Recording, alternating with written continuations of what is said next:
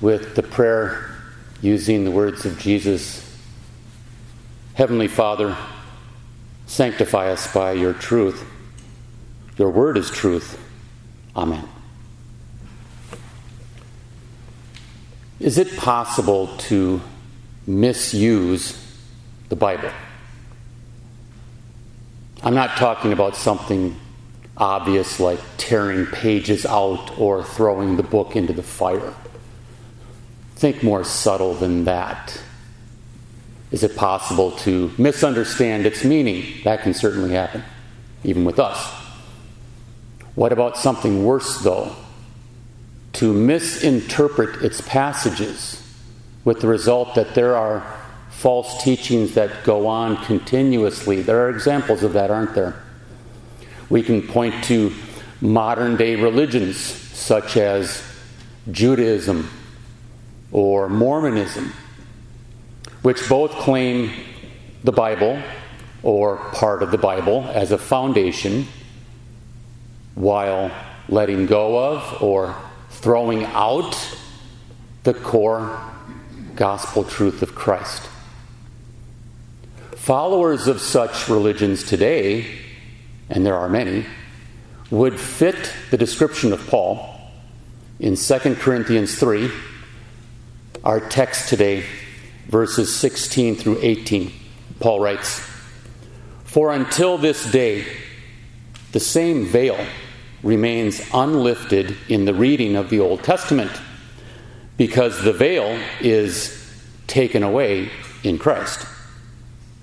But even to this day, when Moses is read, a veil lies on their heart. Nevertheless, when one turns to the Lord, the veil is taken away." When the apostle wrote that a long time ago, most of the Jewish people in the Roman Empire were avid followers of the Old Testament.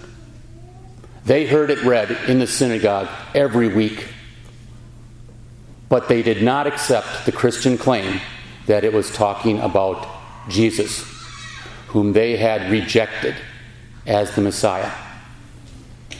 As a result, they had turned their Old Testament Bible into a false platform whereby you follow a certain code of life to get and hold on to God's favor, an endeavor doomed to fail. We don't bring these examples up to feel better about ourselves in comparison.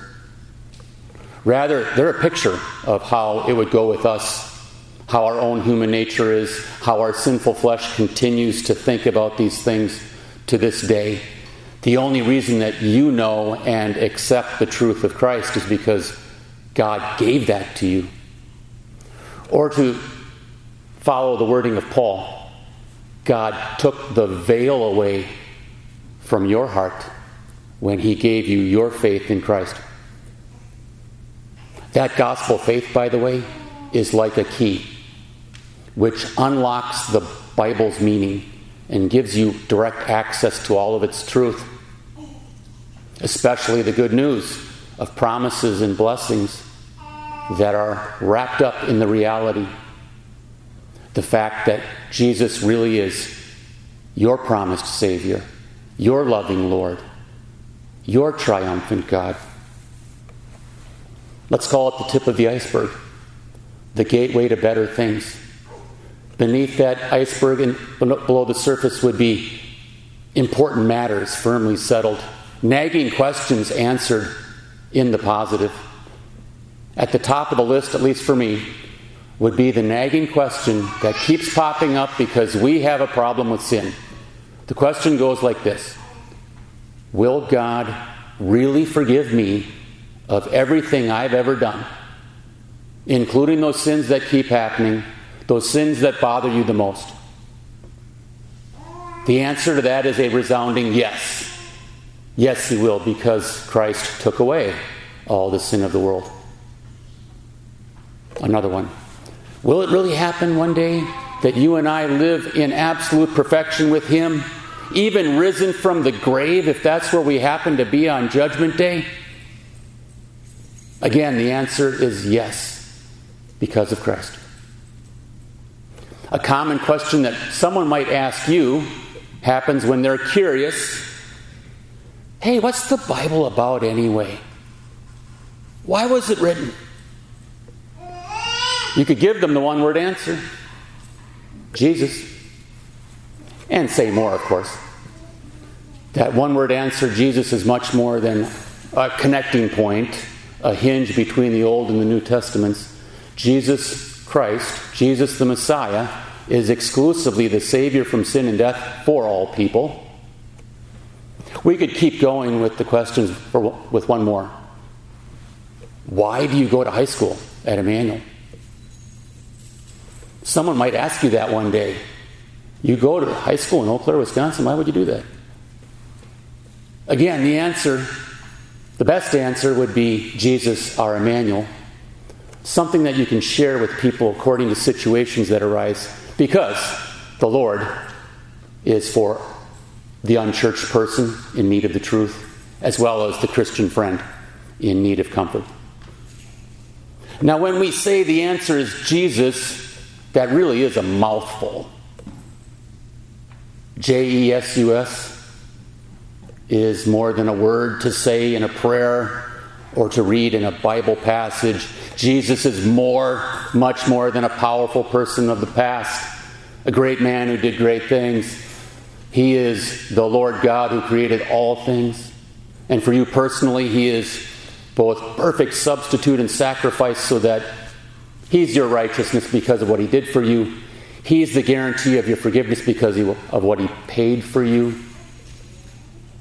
He's also a champion king who came back to life, reclaimed His glory, and did so with a promise that He'll come back for you and me with that same glory. In the meantime, He is with you at all times in a hidden way. He blesses you in ways that you don't realize. He fights for you against evil and against the devil. He goes to bat for you with God the Father. He sends angels to your side and the Holy Spirit into your hearts. He leads you through His Word, that ancient Bible book, which continues to be the sure foundation of reliable truth, the only light of life, with a capital L. Through it and in it, the gospel of Christ, we have more than the answer. We have the key, given to us by God, to know Him by faith in His Son, and to have a life with Him now and forever in Christ Jesus. Amen. We'll close our worship this morning singing hymn 294, stanzas 1, 2, and 4. Stanzas 1, 2, and 4 of hymn 294.